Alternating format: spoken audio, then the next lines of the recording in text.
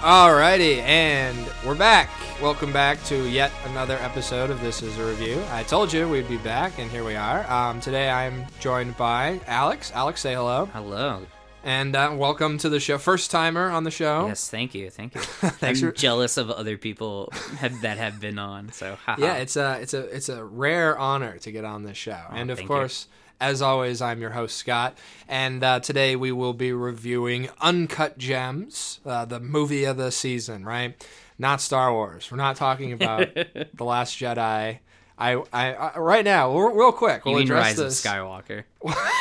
Skywalker. They're already off to a great start. The Rise of Skywalker. I'm not going to see it. Alex has seen it. I have. Give me a review real quick of I'm going to keep calling it The Last Jedi, of The Rise of Skywalker. I walked out thinking it's fine, and every moment I think about it, I like it less and less. All right.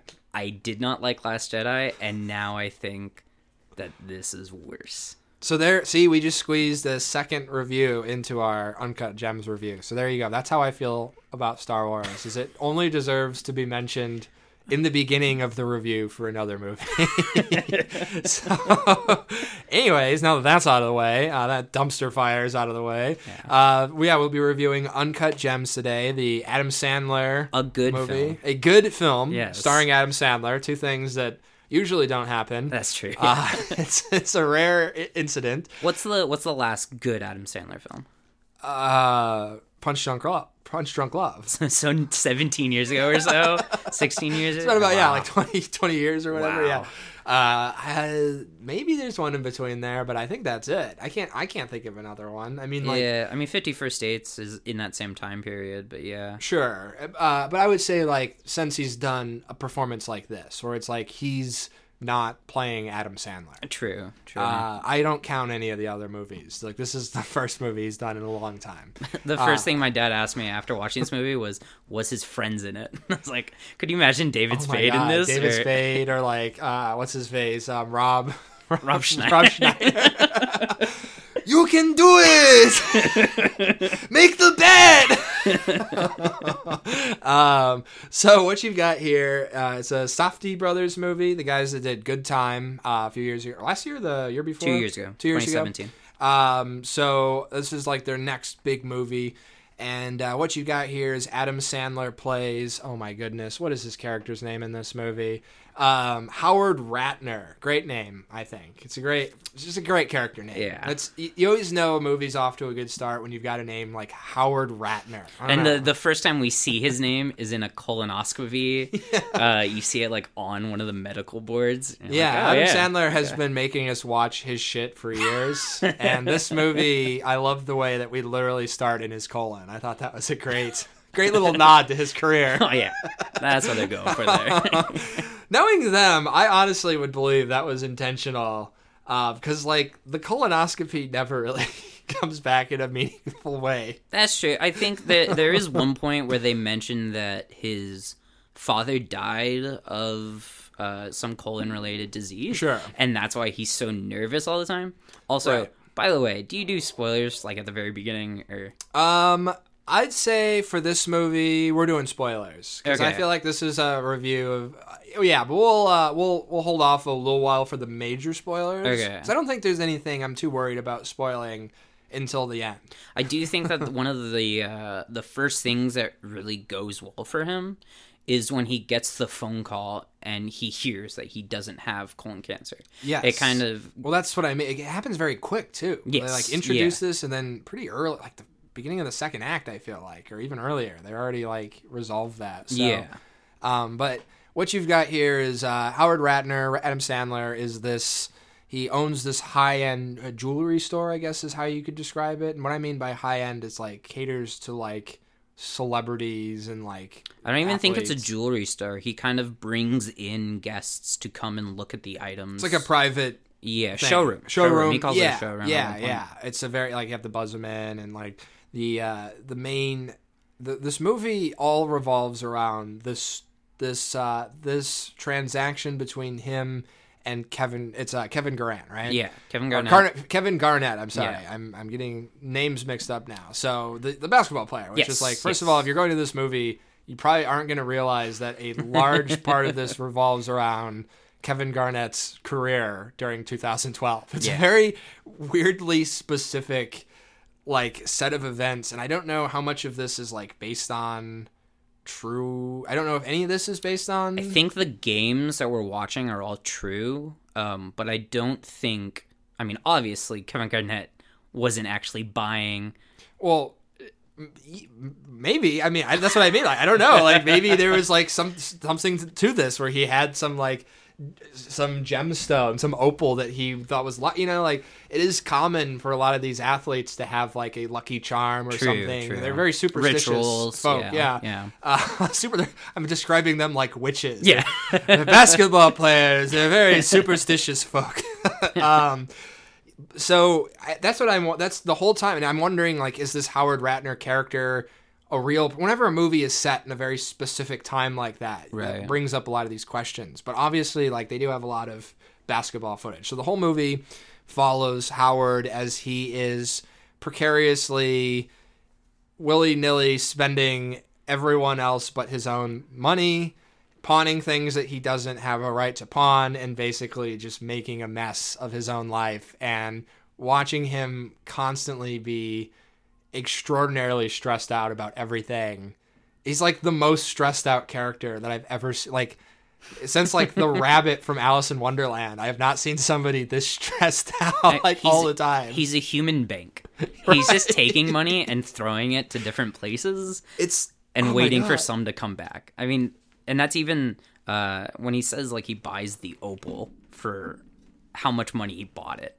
And it's like, oh my God, that's so much for this that it's insane to think that he's trying to even get back to zero. Yeah. Well, his whole life, is like a gamble.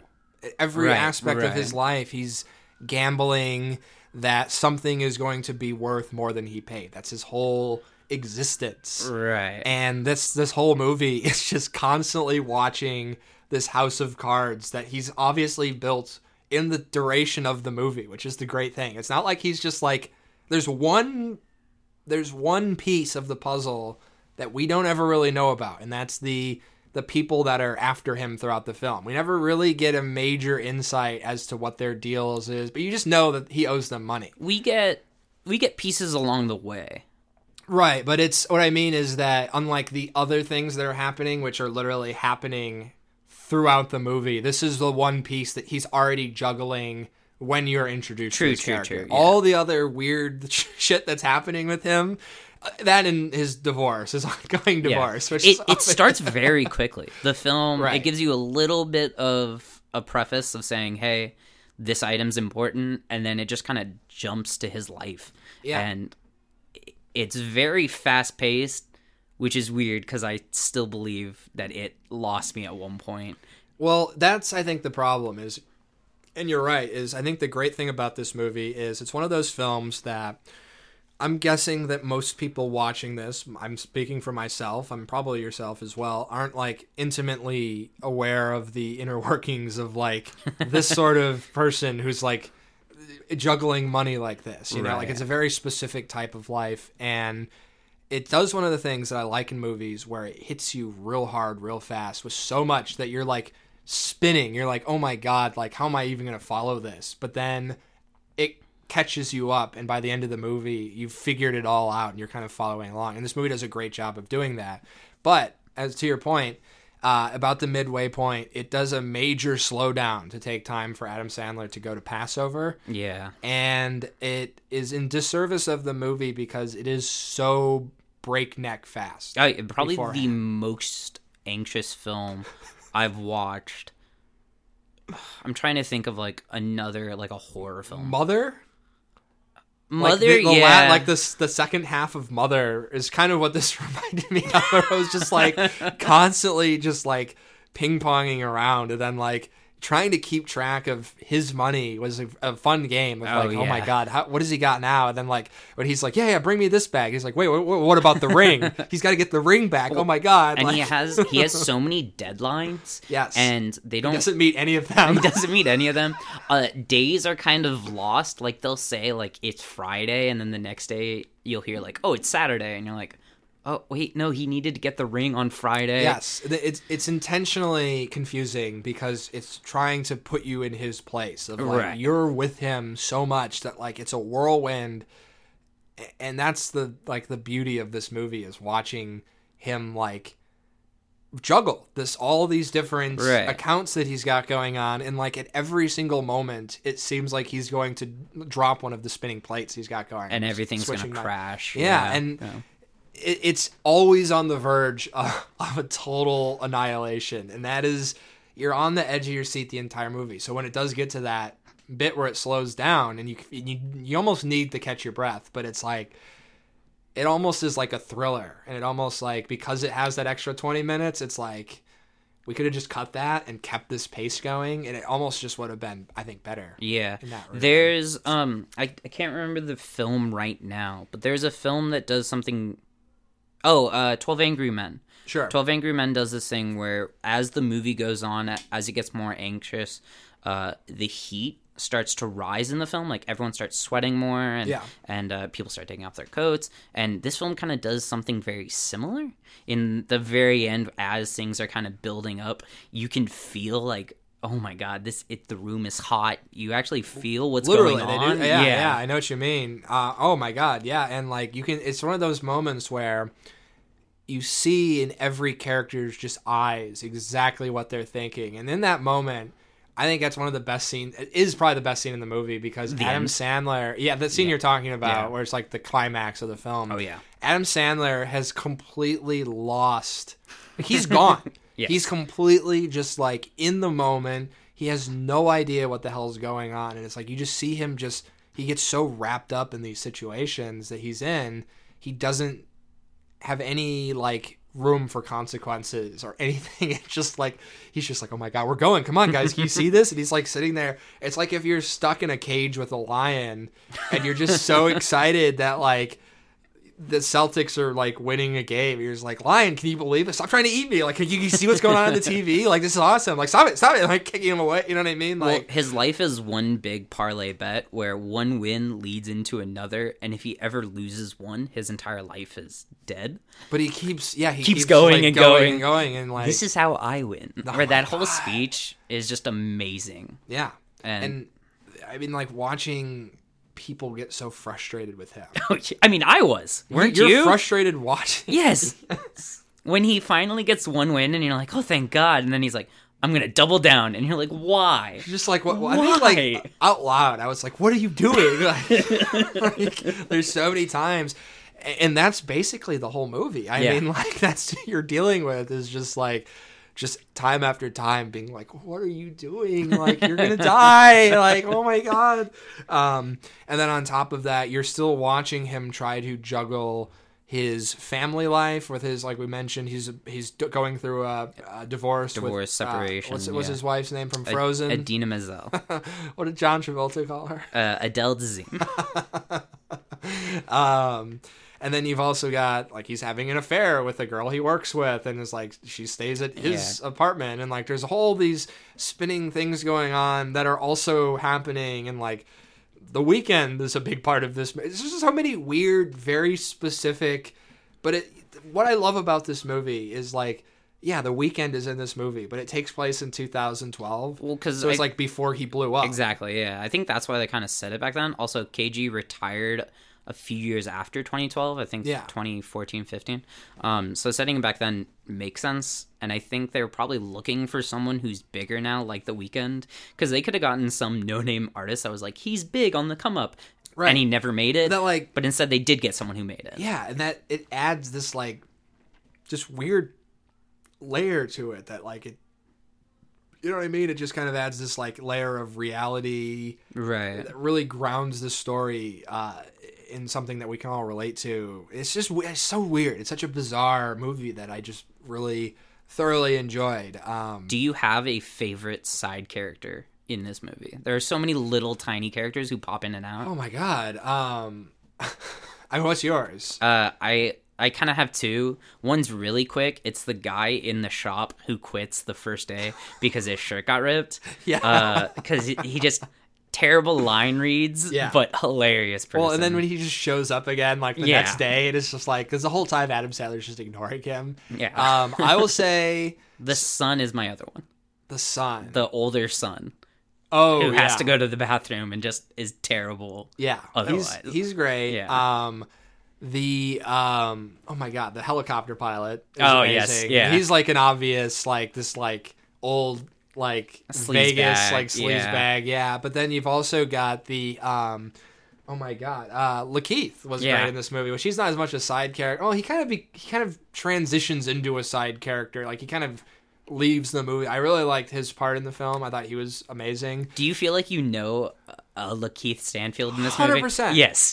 That's what's great about his character is we all know a Lakeith Stanfield someone in who's this just movie. so flaky, who tells you something and never gets it done. They're so like consistently like saying they are, and so like they selling you like such good bullshit. And they get upset at you when you call them out on their stuff. Yes, and you're like, no, and dude. He's so like I thought he was perfect in this, and then also the uncle or who was it in his family that bet all the money at the auction? I think it's his grandfather. It's either his grandfather or his uncle. Yeah. It's somebody in his family that he ends up getting wrapped up in his scheme. I loved his performance. I thought he was great. Just quick, like 2 scenes. Yeah, but great. Everyone of these characters, they just come in and out, and they really shine. But they're always because Adam Sandler's character is so crazy. Well, and Kevin Garnett does a good job for someone who you wouldn't like. He's great. Yeah, he's not like someone like LeBron James that does every commercial you see, like the Sprite commercials and all that, and so it's like, it's good to see someone who's I've watched playing basketball, and now it's like, oh, okay, they're a decent actor. It's a nice, grounded, like subtle performance. But he also has one of the weirder performances, because he's so obsessed with this gem, right? But he does it in a way that's not like overdoing it. I thought it was a nice balance of that. But yeah, overall, this is just it's one of those word of mouth movies that like, I don't think you could really do it enough justice, because like you don't really know what you're in for, and then when you actually sit down and watch it, it's like, wow, this is incredible. So I think that'll bring us to final thoughts. So Alex, give us your final thoughts on Uncut Gems. I really liked it, even with its small faults. Like, I'm interested to see how much this stays in the lexicon. If this is one of those films where you look back on Wikipedia and it's like, oh, it got nominated, and you remember it, and you're like, oh yeah, I did like that film. Or if it's something like Punch Drunk Love, where we look back on it with Adam Sandler and remember it for his career. Interested to see the Safdie brothers and what they do. This is my first film of theirs, so excited to see something like Good Times and other stuff that they do. Overall, a good time, except for the anxiety I had walking out of that film.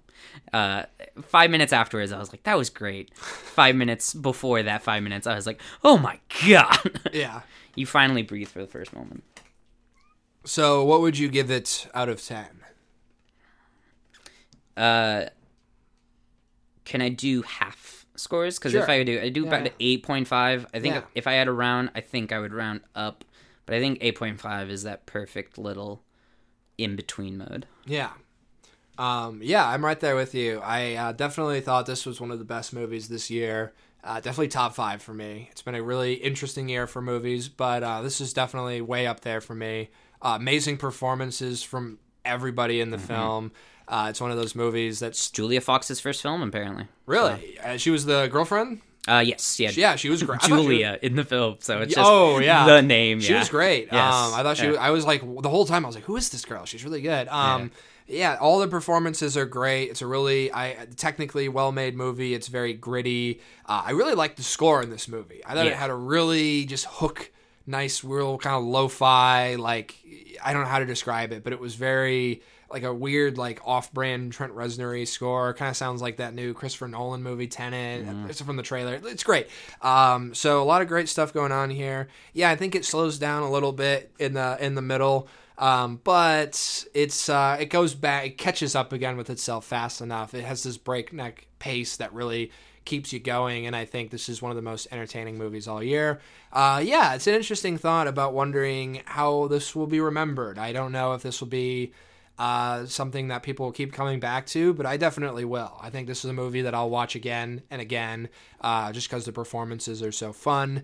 And yeah, I love seeing Adam Sandler dramatic acts. Yes, yeah. So I'd give this an enthusiastic 9 opals out of 10. Yes. I went with the obvious one, even though I said I wouldn't. 9 kg rituals. 9 kg rituals. Yeah. Also, like, I'm not interested in basketball at all, and this movie had me on the edge of my seat watching a basketball game, and like, I was so enthralled and like almost sweating. I was so excited for this game. This movie is the reason why I will never bet on sports or anything. Yes. Like, oh my God. It's so intense. Yes. So yeah, that is Uncut Gems. If you haven't seen it, go check it out. And hey, we stayed light on the spoilers. We didn't even talk about the ending. Won't talk about it. We made it through the review, so you'll have to go see that. Pretty amazing ending. Definitely worth your time. And yeah, so on that note, I don't know, like lately I've been a little bad on my schedule. It's, the holidays, I was in Vegas, I was doing this, I was doing that. So, I think after January hits, we'll probably lull back into pretty regular reviews here. But looking forward in the future, look forward to a top 10 of 2019. That's definitely on the horizon. I'm going to be starting to make up a list, and I'm going to see who I can pull in, get some special guests in. Maybe Alex will come back to help us out. We'll see what happens. Marriage Story #1. Ooh, that's one that I'm going to actually try to watch and maybe review soon. So yeah, you got some Marriage Story to look out for, top 10 of 2019, potentially a top 10 of the decade, which is something that I can only do every 10 years. So hey, maybe we'll do that. So lots to look forward to. And hey, as always, I'm Scott. I'm Alex. And this has been a review. Thanks for listening, and Happy New Year, because I'm not doing another one before Happy the new New Decade. New Decade. Yeah. Hashtag New Decade, New Me. Hey, Scott, I'll see you next year. Hey. No, I'll see you tomorrow. Okay.